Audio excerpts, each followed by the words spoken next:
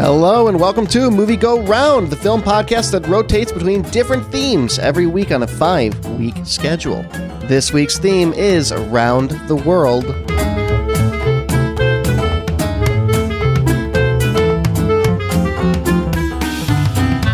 Hello everybody, joining me for Around the World Week, Nicole Davis. How are you?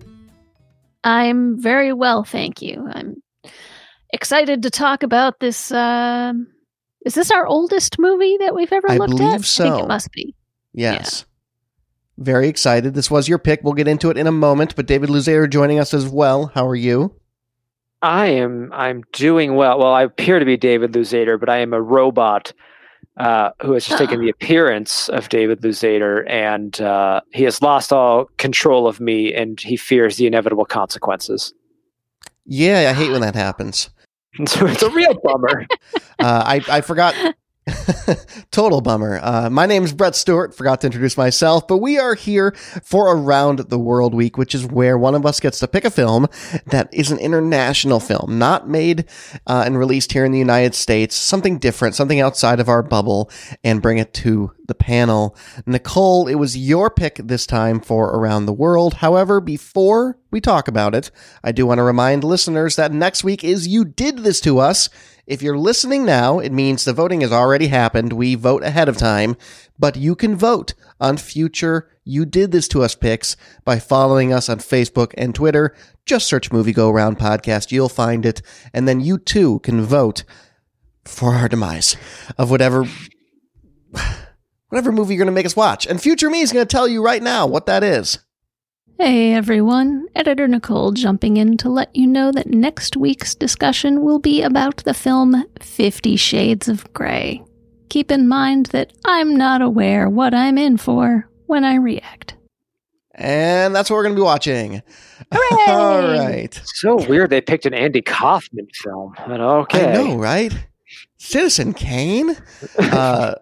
Very, very good. But let's go ahead and talk about Metropolis. It came out in 1927, our oldest film to date. Though there's an update in 1984, a significant update that we watched in particular. So Nicole, I'll let you take it away to tell us about why you picked this film, and I also like you to tell us about why you picked this release of the film. Okay, although first we should probably give the synopsis of the film. I can do that.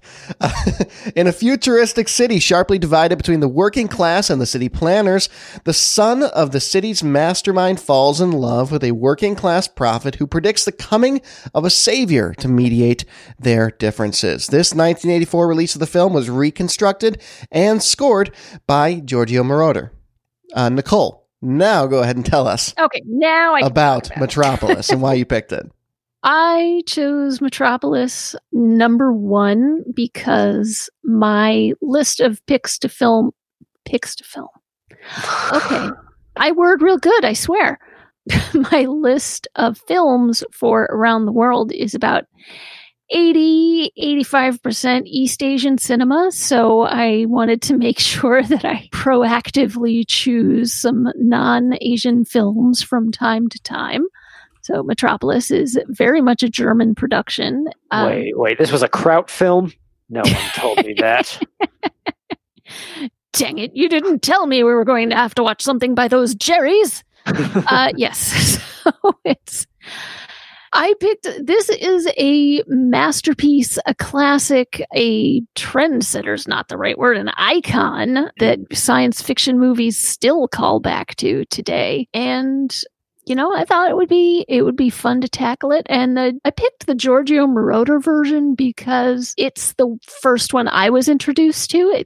That came out when I was 12. So it was the first time I ever watched Metropolis. I actually took it out of the library and I thought it was interesting and fun, and it was okay. A little odd. And so I had like this veil of nostalgia, and then I watched it again.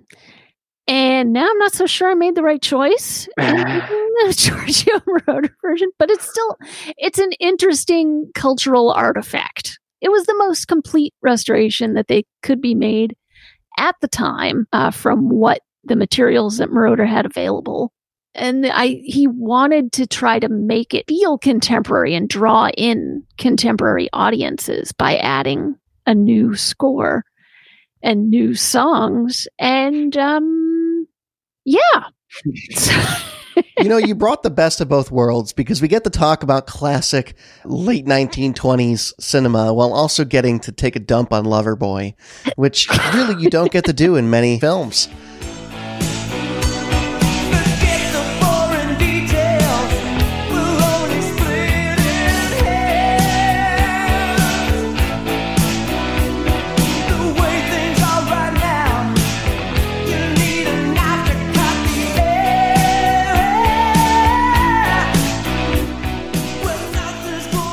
Yeah, so I'd never seen any cut besides this as of now. I will say, and for the listeners that want to go ahead and watch the film if you've never seen it, I really do wish that I hadn't done the thing I always do where I watch it like 3 hours before the show, because I would have been well served by several deep dives into the symbolism of this film. I think I have a pretty good idea of what's going on, but I will even admit on the podcast, I should have spent more time with this. But I did watch the special features in the film. Nicole, you actually gifted me this specific cut of it on DVD, so I have some very interesting tidbits from that. I did. It felt like the right choice for you somehow. Oh, totally. I don't like any of the music particularly in this, but I love the movie, and I love the movie with the music too. I actually can't imagine it without it now that I've seen it. So I wasn't able to watch this movie on DVD or anything. I had to find a YouTube cut, which is fine. Like there was the full movie, but I did feel like, I probably would have served better by having something I could have watched on a nice screen and kind of taken my time with, instead of watching on YouTube and having a little picture of a man in the corner. But with the music the whole time, it felt just like a little bit of like, this is somebody who took this movie, put it on YouTube, and was like, and here's my reimagining of it. I have now scored it with songs that I love from the 80s. And those are also out there. There are many people have uploaded versions of Metropolis with their own music scores to it. One guy colorized the entire thing and put in sound dialogue and sound effects. Jeez. So like when one of the workers, when the big machine explodes early in the movie and one of the workers gets thrown off, there's actually the Wilhelm scream that's been cut in there. There's one in this cut too. So it's much, much bigger in this other one. So I actually watched this. I watched this once, and then I immediately watched the full 2010 restoration of the movie afterward. And that's the one where they found another print of the movie somewhere in like a vault in Argentina and spent ages restoring it. Some of the footage was impossible to restore well, and it looks terrible, but it's been spliced in nonetheless, just for the sake of completeness. But the rest of the film, it looks beautiful. It's beautifully, beautifully restored in black and white. All the intertitles have been restored, sometimes using the novel as a supplement. Thea von Harbo wrote the novel first. It was something about rights, so they decided to publish it as a book first and then make the film. But they worked from that, and they re-recorded the full score that was originally written for the film. And the score is absolutely lovely as well. I would highly, highly recommend. All done by Loverboy? No, not done by Loverboy. No, it's Toto, actually. I'm back in.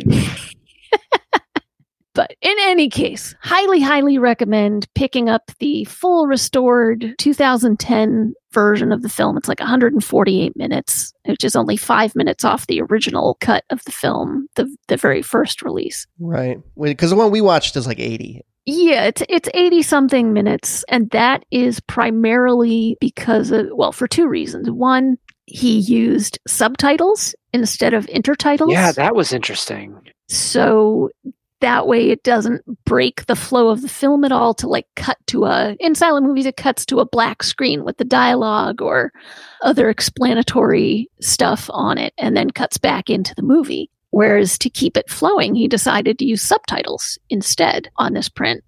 And also the frame rate was adjusted to 24 frames a second, which in some cases was a little faster than how it had been done before. So that cut some time off the runtime as well. Yeah, I was going to say there's still a few like intertitles at part. It does this thing that I love that you see in old movies sometimes with some of these silent films. The part that comes to mind for me is when Maria and Rothwang, is that his name? That's like the professor, the inventor. Yeah. It's like mad scientist. Yeah, it's like Maria and Rothwang had a fight and she escaped, and it's like, okay, I guess that's all we're gonna get about that. And it's like these little plot points are like, this happened off screen, and now we're taking you to where it's picking up from there. Right. And that used to be in footage. The full restoration actually has a sequence I wondered about that. Yeah. That's what I was going to say is I wondered if there was a sequence shot, because so much of what I read about this film is that, Lang shot a lot of footage, like to an extraordinary, painful David Fincher degree times 10. He certainly did. It was 17 months in production, this movie. Right. And there was shots like the shot where was it Fredier or our main Frater, when he meets Maria the first time and he's on his knees and he's like, in awe of her. That was shot over the course of 2 days to get a minute-long scene because they wanted to get it perfect. But on top of that, just there's so many cuts of this film that have just slight differences because there's so many scenes that were shot. As long as we're talking about the reconstruction a little bit, I do want to talk about some stuff that Marauder mentioned in the special features, which was that he found prints in Australia, Los Angeles, and New York. And the Australian one was the most complete. That was the one that actually had the tinted tone, the original tinted tone of some of the colors in it that he then used to make a lot of the color in the film and to mimic it as closely as he could. Similarly, there were cuts, like for instance, he had a French cut, and the French cut had the subtitles instead of the cards, which is why we saw him use the subtitles. But then in that cut, there's a shot where someone walks in from the left, and then in a different cut from the Museum of Modern Art that he had, that person walks in from the right. It's not because the shot's flipped, it's because it's a different shot. They filmed it so many times, and there was so many different cuts out there that little things like that he was able to piece together to the best of what he had available to him in the early 80s.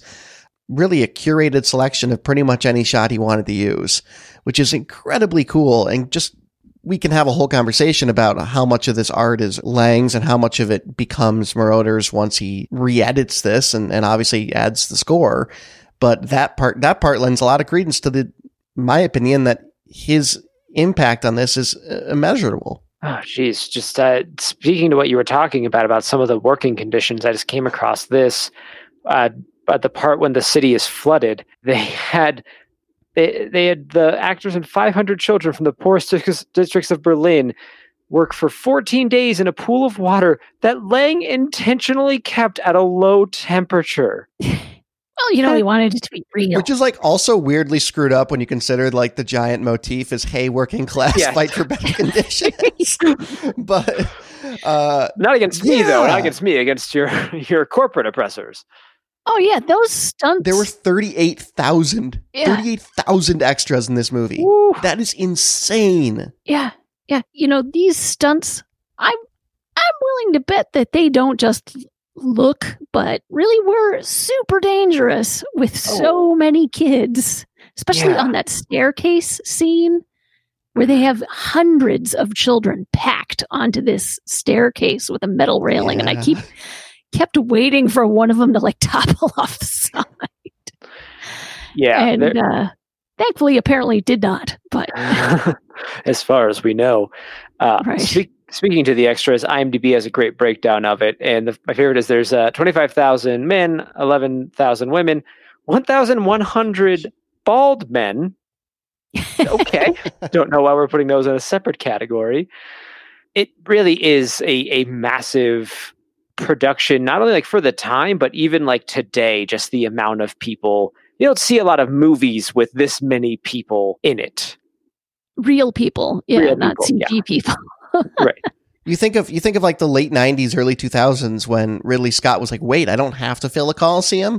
We can just film 40 people and add them all over the place. Exactly. And that worked really well. And that became the standard for large crowds, but not in 1926. Yeah. No, I think the all the bald men are for that shot of Frater's vision of the giant machine when the packs of workers are being led up the staircase into its mouth. And I believe they're all bald just because of the look. So it's the heart machine. Yes, the heart machine. But I mean, that's a fantastic shot. He's having this vision of it being like this demonic creature. And in the restoration, he calls out and there's a big title card that says Moloch, which was this pagan god that people would sacrifice children to. And so that's what he recognizes it as. But in that shot, as they're leading ranks of workers in dark clothes up these light-colored stairs, the jaggedness at the top and bottom of the column of workers makes it look like a closing jaw with pointed teeth as they go up. If you watch carefully, the way they've got the workers spaced, it looks like they're actually being devoured. And it's pretty amazing for 1927. Oh my gosh, absolutely. Yeah, there's a few very, very impressive shots for the time that even like today would be really impressive. Like I'm even thinking of the one of the opening shot of the workers leaving their factory and doing their slow march, and they're all kind of in this lockstep together. That's iconic. Yeah. I mean, it's hugely iconic, but to the amount of people that are in that shot, for all of them to be relatively in similar step, you can see why, Lang being the perfectionist that he apparently was, I imagine that probably took more than a couple of times to shoot. It must have, because it's very carefully, the workers going in are going at a certain speed and the workers coming off their shift are going at, I believe, exactly half that speed. So for every 2 steps on one side, it's 1 on the other. I mean, guys, it's no Equilibrium. Oh, yeah, Equilibrium. Certainly no Equilibrium. Cinematic masterpiece. Equilibrium. Yes, that borrowed from quite a few sources. Yeah, I watched The Wall recently for Hit Me One More Time, and that, the kids marching into school feels largely reminiscent of things we saw in this movie. Mm-hmm. Yeah, so it's interesting you bring The Wall up, because I was thinking about that as well, because The Wall has a lot of imagery that's like stilted, moving, marching to the music. And like, it has a lot of that. And one thing that's really cool about this movie is that the way the characters are moving, and this is in part due to the frame rate and in part due just to the way it was filmed, particularly down in the machines where they're working, you have these guys that are like, their heads are all bobbing in unison. They have these giant clock type things that they have to like pull, and they have to pull them in really crazy directions. And it's really erratic. Like there's not really like a fluid rhythm to it. And when you pair that then with Moroder's music, it looks like a Laurie Anderson music video. Like it totally works. It looks like something avant-garde of its time. And I think that's one of the reasons the 80s music works so well for it. I really do dig that part. I mean, I honestly believe that Giorgio Moroder's, the parts that are score that he did personally, I think I really like. And I think it works well for, this quote unquote futuristic movie to have a synth score on it. It's not as pretty, say, as the classical score that was originally written for it, but it works with the material.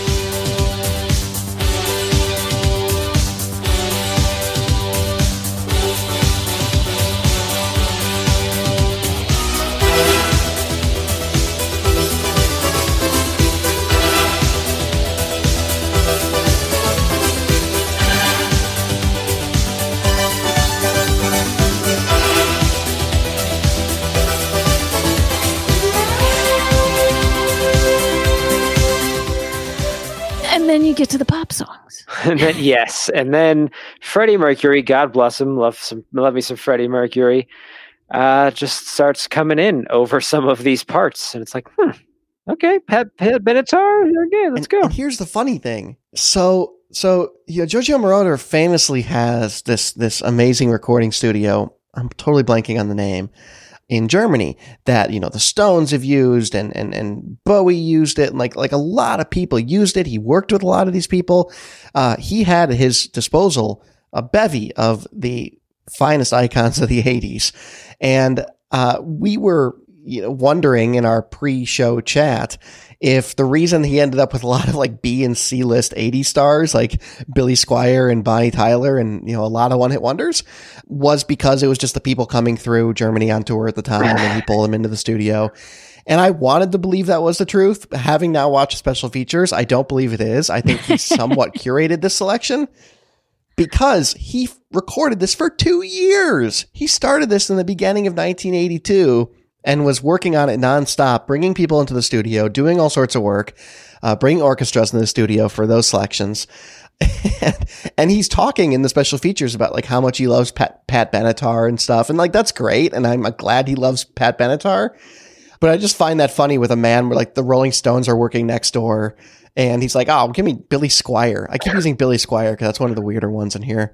Yeah, I don't understand some of these choices. I mean, I love Pat Benatar. I think she has a beautiful voice, but the song she's given to sing is way at the top of her range, and it's uncomfortable. It's almost unrecognizable as Pat Benatar. Yeah, it's uncomfortable to listen to. She's so high up there for so long. Helpless love walks the line, hearts on fire, but I'll risk mine. Here's my heart. And then, there's random Adam Ant in there and Billy Squier and Loverboy. Some band called Cycle 5 or Cycle 7 or something. Some cycle. Yep. It's like, where's Donna Summer? This guy made Donna Summer huge. King of disco. Right.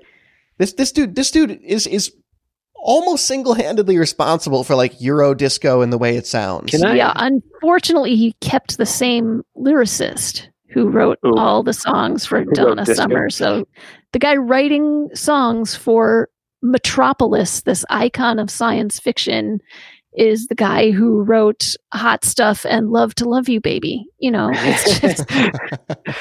I have a confession to make concerning Giorgio Moroder.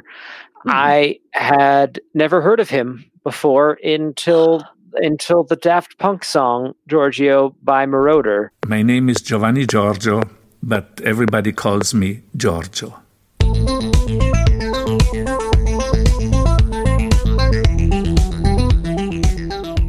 That was my first exposure to his name. I'm sure I'd heard music that he had done before, obviously, but I was unaware of him until that fact, and still kind of since then largely unaware of his work.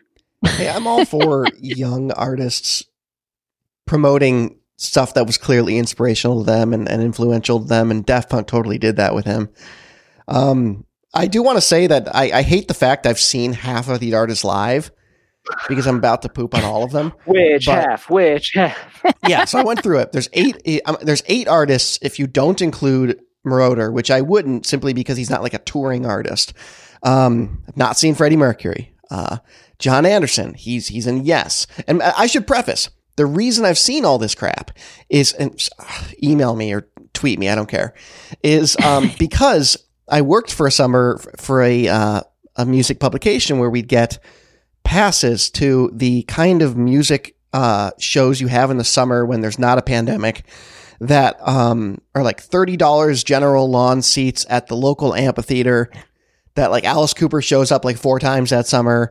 This is the tour of the washed up 1980s rockers. So John Anderson, I've seen Yes. Loverboy, I've seen Loverboy. Pat Benatar, but I've not seen Bonnie Tyler. Don't you see? Oh, I was about to say. No, Pat Benatar. Nobody gets to slag Pat Benatar. And Billy Squier. I saw Billy Squier, and like none of these shows are particularly remarkable. Granted, I saw them in like 2014, so it was well past the prime of any of these folks. But I was just thinking to myself, like, I've probably seen more of these in people who grew up with them because of that frickin' concert series. It was the We Need a Paycheck tour. Yeah. But also like the Bonnie Tyler inclusion feels really weird to me. And like, they don't even let her do her like husky, iconic, like Rod Stewart, but a woman sound. Like, Rod Stewart, but a woman. That way, but it really kind of. You're not wrong. You're not wrong. yeah, they don't let her do that. Now here's a riddle and a rhyme. If she's the same, how come she's different now? The same old lies, but not the shine. You know you're certain, but you're full of doubt. It's a weird soundtrack, and I'm here for it. Like I'm gonna make fun of it because it's so of its time, but I'm here for it. It really does. I really do like the movie with it. But we'll dive into some of our discussion topics. Well, wait, before I just want to say I was about to slag these songs because they're tremendously obvious in terms of lyrics. They're super on the nose. But then again, I was rewatching the movie and I was just like, oh, yeah, this whole movie's kind of really on the nose. It is not subtle. Oh, what? In its messaging. I was about to say that at all. The final shot of the proletariat, the bourgeoisie shaking hands, yes, is a little on the nose. Father, you're the brains of this city. You're the head of the city. Oh, the head and the hands must come together, and they need a heart as the mediator. Yeah, it's all a little obvious. So actually, let's talk about that though, because that is one of our discussion topics I added. Over the years, this has had a lot of thematic overtones people have talked about, the two of which are mostly either political or religious. The religious side of it is you have like this Messiah figure in our main character. Freder? what is his name? Freder. I will get this right by the end of the show. So Freder is kind of like that Jesus-esque figure of bringing the hands of the working class together with the elite and like trying to put everyone on a level playing field. And he is the heart. And I think that's probably a better analysis if you're going to compare it to the other one of the time, which was a lot of people attacked it for being communist and having communist overtones, which I just don't understand, because communism is not about class cooperation. Like in this movie, it literally ends with them shaking hands and being like, oh, hey, workers, I'll treat you better, but I'm still in charge. Like that's not communism, nor is communism a portrait of like ignorance amongst the common class. Like there's a lot of parts of this movie where the people who are following Maria or fake Maria are shown as being like really malleable, and you can literally just point them in any direction and say burn the witch, and they kind of do it. And like that's not really Marxist philosophy. It gives the working class more credit than that, at least in my understanding of it. So I think part of it was like there's a fear of communism and impending Nazism in the 20s and 30s, and that of course is going to rub people wrong with a movie coming out of Germany in between the two world wars. But I think the religious overtones are much more apt, and it's heavy-handed, but I think that's what he was going for. I think he's going for him being our Jesus. I also want to talk about the workers being so easily led for a second, because I couldn't help but laugh when fake Maria, Robo Maria, was like, destroy the machines. And I think his name was Grote, was the foreman. Worker, the foreman, who was like, hey, you idiots, if you destroy this machine, you're going to flood your own homes. And then it happens, and they're like, why are our homes flooded? And it's like, I told you people that if you did this, this was going to happen. But I think, did you guys forget that you didn't pay a babysitter and all your kids were at home watching TV? Right. So we had to ring the bell. He literally says, you will kill your children. And like one of the 9 lines of dialogue this movie decides to give you. Yeah, and I guess, David, that actually leads into another discussion topic I had. We can kind of knock out some of the political overtones early on here, which is that like this movie shows you two sides of a revolution, right? There is a peaceful Maria and the destructive Maria. There's a peaceful one that wants to organize and be peaceful about it. And then there's the Maria that wants to burn the house down. That would have been a fun inclusion in this movie. But in any case, the song Burn the House Down, I would have liked to have seen more talking heads. In any case, so the movie seems to make a pretty obvious case for the former. Go ahead and be peaceful. Don't burn it down, because look what happens when you try to burn it down. You accidentally flood the city.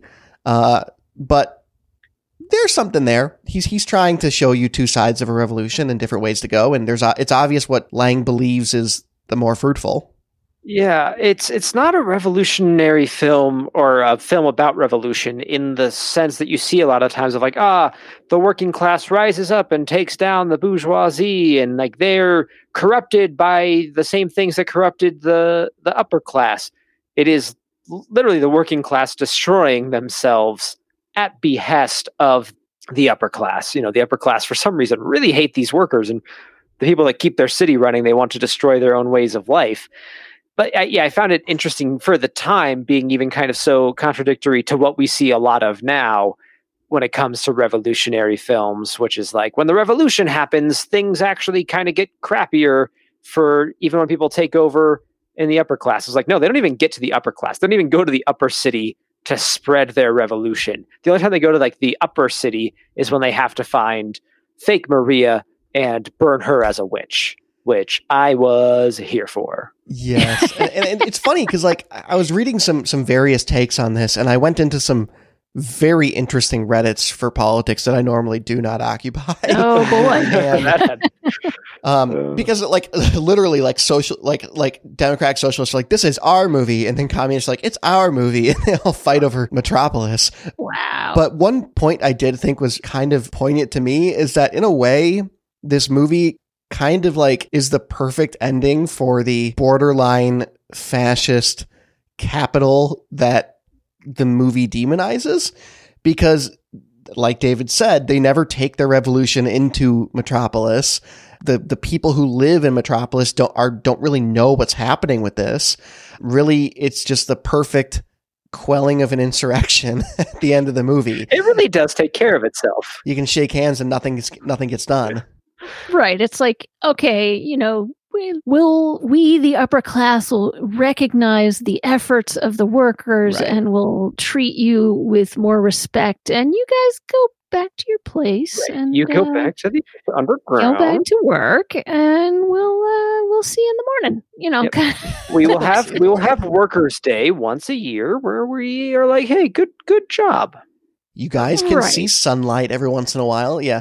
Email us particularly if you subscribe to any of the, political ideologies that tend to be part of this movie. Let us know. Well, it is well worth noting that the primary writer, Thea von Harbu, who was married to Fritz Lang at the time, A little bit of a Nazi. she, when Fritz Lang left in 1933, she stayed behind and became a Nazi and made films for the fatherland. And reportedly, when she died, she had 2 photos on her wall, one of Mahatma Gandhi and one of Adolf Hitler. Oof. Huh. Oh, fun fact. You know who really liked this movie? Hitler. Hitler. Yeah. Adolf Hitler. Yeah, because Hitler's totally looking at himself. Historically, I could see a young Hitler watching this and being like, "Oh, I'm Frederick. What is his name? Fredersen. Traitor. Or is he Freder. is he Freder. Freder Freder. is he meant to be the mediator, or is he meant to be the ruler? Oh, I think he thinks he's meant to be the mediator. Hitler historically had this very like I am Jesus-esque mindset. Yeah, it was Hitler and Goebbels both really enjoyed the film. Woof. Yeah, and Lang being half Jewish was just like, oh, I see what's coming. See ya. Oh, well, you know what Goebbels told him was, Mr. Lang, we decide who is Jewish and who is not. And Lang was like, I'm out of here. Peace. Yeah. So that's interesting because the special features talked about the 2 biggest threats to this movie being preserved. The first is nitrate film, that you have this film that will literally combust. It is made out of the same thing that gunpowder is made out of. It will combust when opened. Like you don't have to light a match or anything like Yeah, that. if you're not super careful, it'll go spontaneously. Yeah. Right. And it's kind of crazy because they talk about how so many of these epic, amazing films of the 20s and 30s are being lost now to nitrate film that have not been appropriately reconstructed into more modern mediums. And it kind of reminds me of like how famously Universal Records did not back up like things like Buddy Holly's masters and John Coltrane's masters. And then when there was a fire, maybe about 10 years ago now, there was a fire and the fire took out all those masters. Different. It's not self-combusting, but certainly speaks to fire was still involved. Yeah, fire was still involved. It speaks to the value of maintaining these wonderful artifacts. But like that was the first thing, was that it's a fight against time, and Marauder was also experiencing that in order to get good quality cuts of it before they are damaged. The second one was the Nazis, was that once there was a Nazi takeover of Germany, they assumed control of German cinema. They destroyed a lot of German cinema, and a lot of these like masters and stuff got spread throughout Europe and like hidden and like just vaults and stuff, like Nicole said earlier in the show. So between those two forces, it's kind of a miracle that we have as many cuts of this as we do. Oh, it absolutely is, because film back then too was viewed kind of as disposable, in a sense of like, we make it, we play it, it plays until people don't want to see it anymore, and then we're good, we're done. Like there's a lot of things, even like in more recent memory too. A bunch of old Doctor Who is just lost because they either just destroyed the tapes or like reused them, like filmed over them, because we already played it. Why are we going to play it again? It's, the 80s. I remember the year of the 50th anniversary of Doctor Who, which I think would have been 2013 it would have been 2014. No, 2013, because that was theirs, it released the day JFK got killed. In 2013, they actually found 2 more episodes. It's kind of what you're referring to. And they were like in a TV station in South Africa that was like shut down for 40 years on VHS. Yes, I remember hearing about that now. Yeah, that's how, like, aside from vaults, you just find out like one guy taped it and has been sitting on it for all these years. Some dude was up at 2 a.m. watching their local UHF station, channel 38, and taped it off in there. It's the only reason Mr. Ed Cuts still exist, if you ask me. Oh boy, I'm kind of okay with that one being lost in history, but that's my personal view. But yeah, this movie was cut for time and cut from censorship, although weird things like this, her outfit in the nightclub gets left in, but like, I was so surprised by that. Cut out. I was so surprised by her outfit in the nightclub. I was like, this was allowed in 1927? Well, it was Germany, so the Hague Code had no bearing on it. But this was Germany like in the tail end of the Weimar era, where it was sort of this era of decadence and freedom of expression, free love, much more socially permissive time in Germany. They took a hard right on that about 10 years later. Yeah, this woman's wearing like a see-through skirt and pasties. Yeah. Well, yeah, because when she first comes up on that stage and she turns around, I'm like, is that her butt? Am I seeing her butt? That's like, and then she takes the robe off, and I'm like, oh, okay, we're getting close to nipple territory there. Dangerously close. We have a bunch more discussion topics, so I'll kind of just lead them through for us. I think this makes sense to touch on next, which is the Tower of Babel scene, because I think this does tie to that religious iconography as well. This is, and not in any subtle way, right? No. Yeah, so briefly, right? You have the Tower of Babel in the city of Babylon, and I learned today that like the Tower of Babel never actually collapses in like the main part of the Bible. It's like one of those like off chapters no one cares about from like. Mm-hmm. Oh, I'm gonna get so many emails, but it's just, no, you know what I mean though. It's like the thing that was written 700 years later. The Apocrypha. Yeah, but apparently that's where they talk about it like falling down and stuff. But yeah, you have this outstandingly beautifully shot scene, probably my favorite scene in the movie, of Maria recounting the story of the workers building the Tower of Babel, and how obviously it was a symbol of oppression to them and a symbol of greatness to the people who told them to build it. And obviously like the main city capital in Metropolis is like New Babel or whatever, so it's not particularly subtle, but the shots are outstanding. It's like there's like 900 extras just like making a tower. And I'm just thinking for the 20s, how remarkable it is.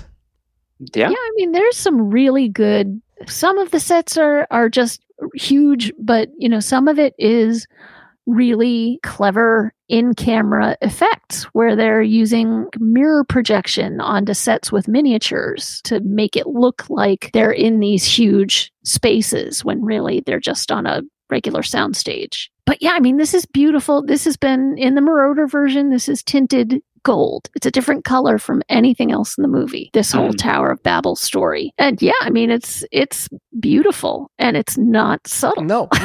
The need for the brains of the operation to tell the workers what's going on and why they're making it and not just order them around and expect them to hop. Mm-hmm. I'll Google search at some point in the podcast, but Orson Welles did have a quote I saw on this movie, something to the note of turn off your mind a little bit. This is more eye candy than anything else. Like he didn't put a ton of weight in this because it was so heavy handed to him. It really is a movie that I have to imagine, even for the time, and we're talking about how obvious it is to us. It would probably be just as obvious to everybody watching it at the time.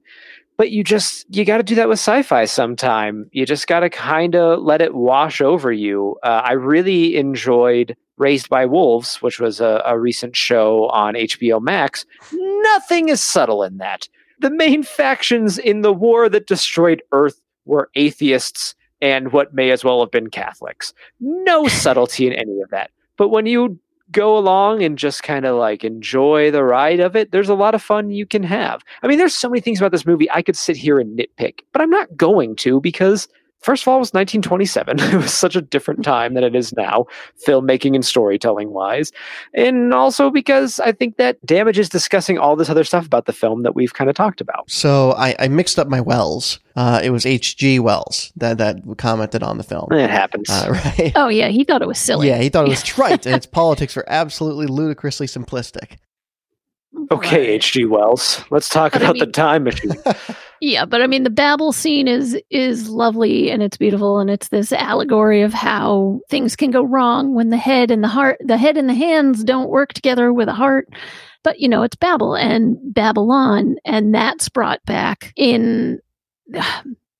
See, this is a problem with the way this movie was cut originally, because the restoration, there's this big sequence where Frater goes into a cathedral and he sees a monk preaching, and the monk is preaching about Babylon. He's preaching from Revelations and talking about the whore of Babylon, and that's what the fake Maria is dressed as in the nightclub. She is the whore of Babylon, like quite almost literally, in terms of she's raised up by what look like men of African descent or maybe Egyptian. And so she's up on like this plinth, and it's all this Art Deco theming. But later, when she's raised up again on the pedestal, she's sitting on a beast with 7 heads and 10 horns, and she's holding up a cup that in Revelations was, oh boy, it was something about the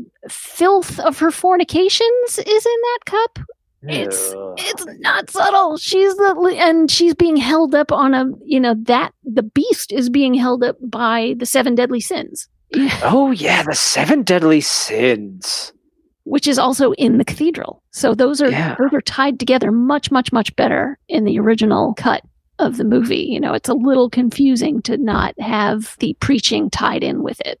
Whatever I can give, the digs I can make at this film. That death costume, is rad. It is really that rad. Was so good. It was like when it started, I thought like, okay, maybe these are just like cheaply made mannequin statues. When it started moving, I was like, oh crap! I want that thing for Halloween. That is so cool looking. Yeah, you could probably build it. I bet. Right. Yeah, it probably wouldn't be too crazy, but it was just it's very effective, and that's one thing I really love. Like the makeup in this movie is not subtle at all, but again, like it was kind of a feature of the time. But there's also something everybody gets eyeshadow, exactly, and like brightly colored or dark lips to really make them stand out. But there's something too about the way that it's used, because it's mimicking kind of stage production, right? Like that's kind of what we're coming from as we do it on stage production. We do it now here on film, and film wasn't as good back then as it is now. So, things have got to get played up a little bit to be a little more obvious. But I love the way that it makes people look sometimes. This really exaggerated makeup. And we make fun of it now if movies do it. But when I watch it and stuff like this, it's really effective. Absolutely. Absolutely. And there's a lot of this that Nicole put in our docket to talk about that is silent film specific, these conventions of unnecessary intertitles, sometimes no titles for dialogue when the meaning can just be taken from context, and everyone gets eyeshadow. So let's talk a little bit about some of those. Yeah, I mean, you have to have a great appreciation for the ability of these films, as you say here, Nicole, to just show you like people's mouths moving for 10, 20 seconds at a time and do a reasonably good job of giving you an idea of what they might be talking about. Definitely. There's whole stretches where they don't tell you what's being said, but when Frater is talking to his father and the way that he's like talking to him, you're like, okay, I get what's going on here. I understand. Yeah, it's like he's being really earnest, and then his father says something stern, and then he looks really disappointed, and sort of crestfallen. You get that. I mean, but some of that was just because it was missing for a long time. Like the preaching when the false Maria is trying to whip up the workers down in their sort of hidden church. We see her in this cut. We see her like clearly she's whipping them up into a frenzy, but we don't know what she's saying. And in the restoration, we find out, but I mean, you don't actually need to have that to understand what's going on, trying to get them whipped up to violence. Yeah. It certainly helps to maybe add a little more context and a little more depth to some of what's going on. But it's, as you said, it's completely effective on its own. The way she's gesturing and the people are reacting to her words, and inherently like, okay, she's getting ready to start the revolution. Here we go. Right. And I love those shots where like she throws both of her arms straight up overhead to the point where like her elbows are bending inward almost. And it looks like she's casting a spell. Mm-hmm. I think Disney stole that for some of the Wicked Queens casting their magic, back in the 50s. Because that's who it reminded me of. I think was it Maleficent in the original Sleeping Beauty animated film? Something like that, where she makes a big gesture like that. She has her cloak kind of comes out like wings when she does that. Yeah. But, that's for all intents and purposes, it makes the false Maria look like a witch casting a spell, and they call her a witch later. I was going to say, as they later call her and then burn her. Yeah. I'm like, wait. This is supposed to be the future, and you're still burning people? And actually burn her. Like, in real life, he insisted on using real fire. Oh, no. Yeah. The dress caught fire. Yeah, that's real fire. Oof. Yeah, she got a little scorched. Oh, just a little? Yeah. That's good. Yeah, fortunately, just a little. I mean, her dress caught fire, but that's... To be fair though, like my recent love of 2020 was Lovecraft Country, and Jussie Smollett got burned on that show walking through fire, like because they had a shot with fire. It's like that still happens, but I don't think it's flagrantly with no care for the safety of the performer. I'm sorry, I said Jussie Smollett. I said Journey Smollett, his sister. Let's not talk about him. Okay, I was like Jussie Smollett. I was going to watch that show, but Jussie Smollett's in it. I mean, yes, it certainly still happens today, but silent films, people would do a lot of extremely risky things to shoot a movie. Buster, I mean, there's so many stories of Buster Keaton, people being like, you're going to kill yourself if you do this. There's the famous shot, I believe it's Buster Keaton, right, where the front of the house falls and he's in the window. That's Buster Keaton. So many people try to talk him out of it, and people couldn't watch it happen because they thought, okay, we're going to kill this man.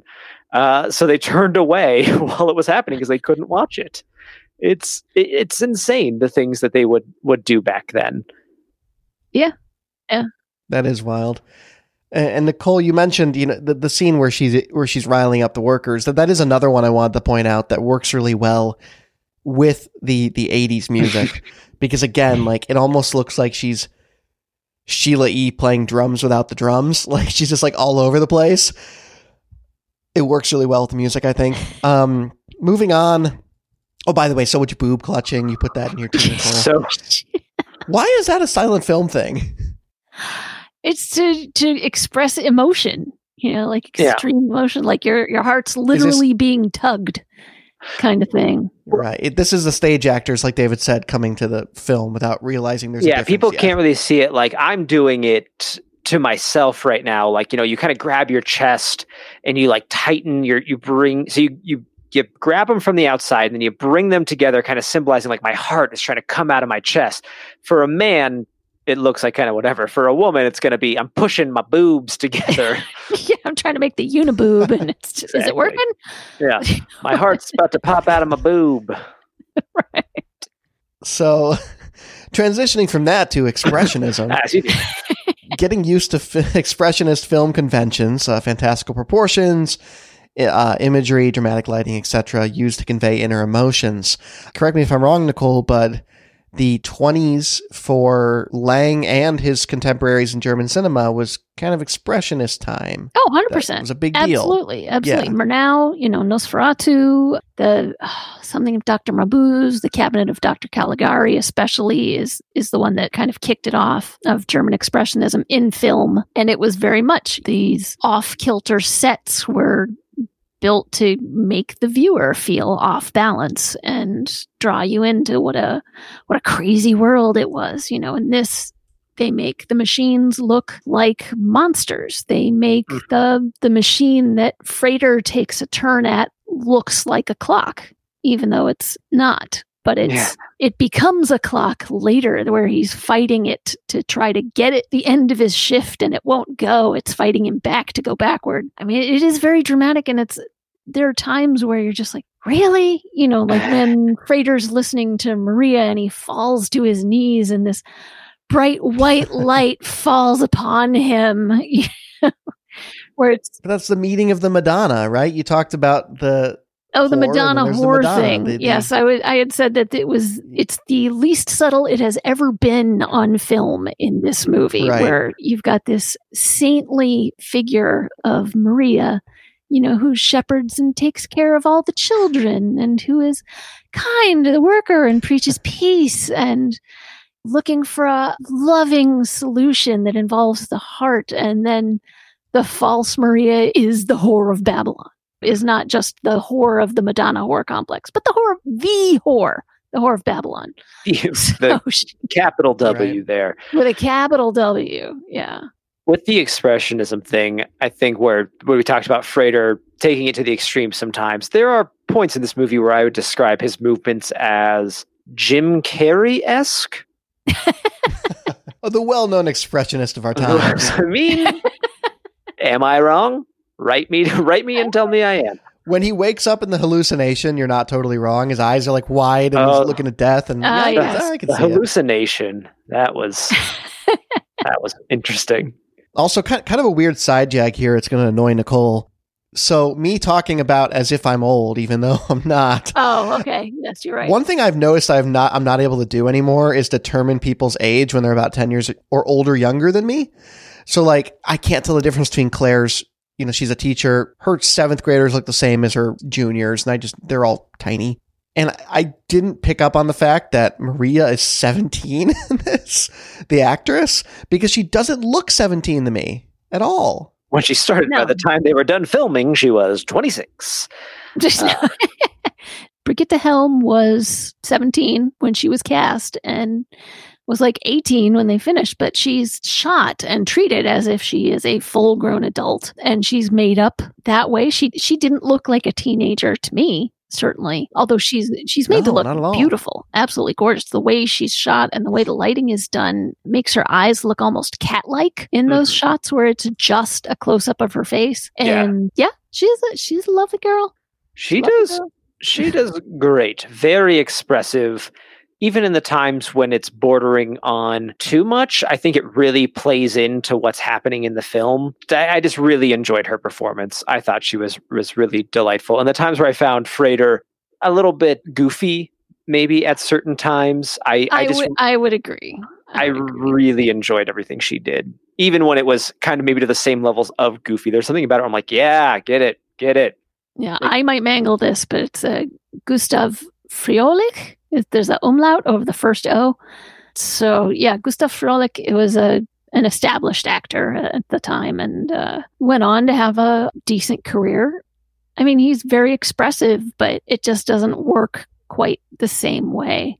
And I actually kind of wonder if this is part of silent film conventions that I had to get used to, which is how people run.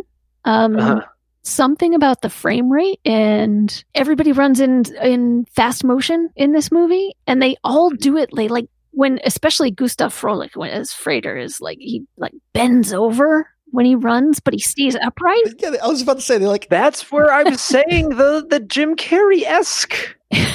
The weirdest scene is when there is, in the beginning of the movie, they're talking about, and there was a metropolis of great beauty. And there's just a bunch of people like daintily running around a fountain playing like hide and seek or, tag. It's just like him and some woman we never see again. Well, she's one of the... But they're running like that, like kind of hunched over. And yeah. She's one of the entertainers of the garden.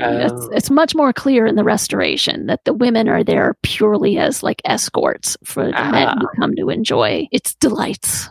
Very, very Brave New World. Exactly. So I think as we round out here, I'm very happy I saw this. I'm happy I own it. I'm sad I didn't really watch it till now. Nicole gave this to me over a year ago, but I'm so happy I watched it, and I would love to see the cut from 2010 now, because this movie was absolutely compelling to me. I think it holds its own so well because of the grandeur of not only just the set design and the amount of extras and all this is so big and bombastic and amazing, and it holds up really well.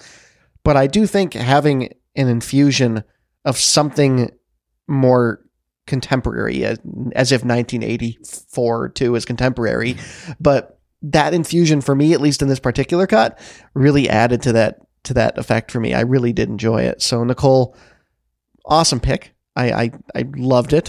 David, as someone who has now seen it as well, what were your thoughts? I mean, I'm glad I saw it too. It's been on my list forever to get around to see. Just never had. Not for any, like I wasn't avoiding it. It just had never come up. I really did enjoy it, and it was really fun for me too, as somebody who has a deep love of films and the history kind of behind them, and knowing how much influence this has had, to now see it for myself. I mean, C-3PO wouldn't exist without this movie. There's stuff in here that I was watching. I was like, oh, Blade Runner and Akira are so reminiscent of some of these shots of the city. And there's just so much stuff that we have today, contemporary stuff today, that is still being influenced by this movie, either directly or indirectly. So now to kind of have this in my mind as I watch stuff to kind of pick up on, I'm very happy to have. Oh, good. I think you're absolutely right. Yeah, that influence when we were watching Equilibrium and Nicole was pointing out the marching to work. Now we know where that's from. Totally agreed. Superman. Metropolis is named after this film. That's another fun little one I want to throw here at the end. When was Superman? I was going to go on this whole when was Superman first written? I'm just curious now. Do you happen to know? 1941? In the 40s, yeah. Okay. Very cool. Nicole, any final thoughts? I just wanted to say, I was surprised watching this again that the robot, they didn't call it a robot in the original because the play where that word originated, RUR, was only 6 years before this movie. So it was not in the nomenclature yet. They refer to the mechanical person as the machine mensch, the machine man. But the way when it's first animated, when Rotwang is showing it to Fredersen and saying, ooh, come look at my creation. And it stands up and it slowly walks over to him and it turns its head and looks at him. It's unnerving. Mm-hmm. It's actually intimidating looking. I didn't expect that. Yeah. So I expected it to just be like, ooh, pretty, sculpted looking robot design. But no, it's freaky.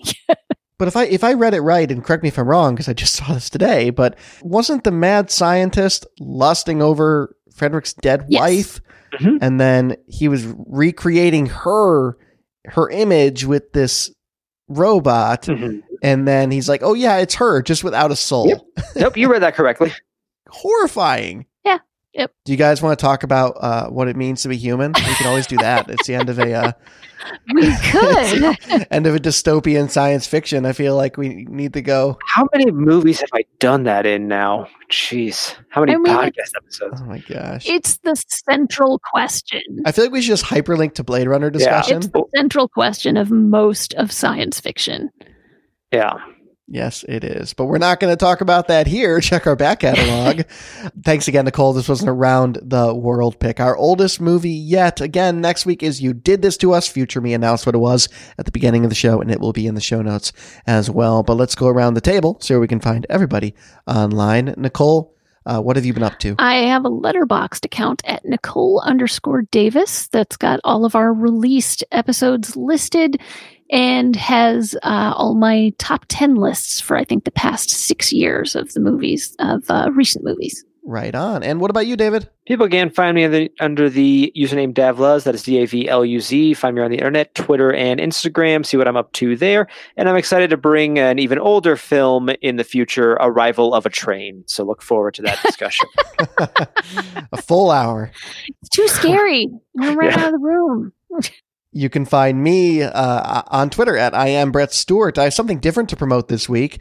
I am releasing some new music. If you've listened to my music in the past, it's under the stage name Rivers Rubin. You can find that on my Twitter if you go over there and search. But right now, I have a new single called Cold Comfort, and that one's actually a cover, callback to an earlier episode of ours. It's a Glenn Hansard cover, and we talked about Glenn on this show with another Nicole pick.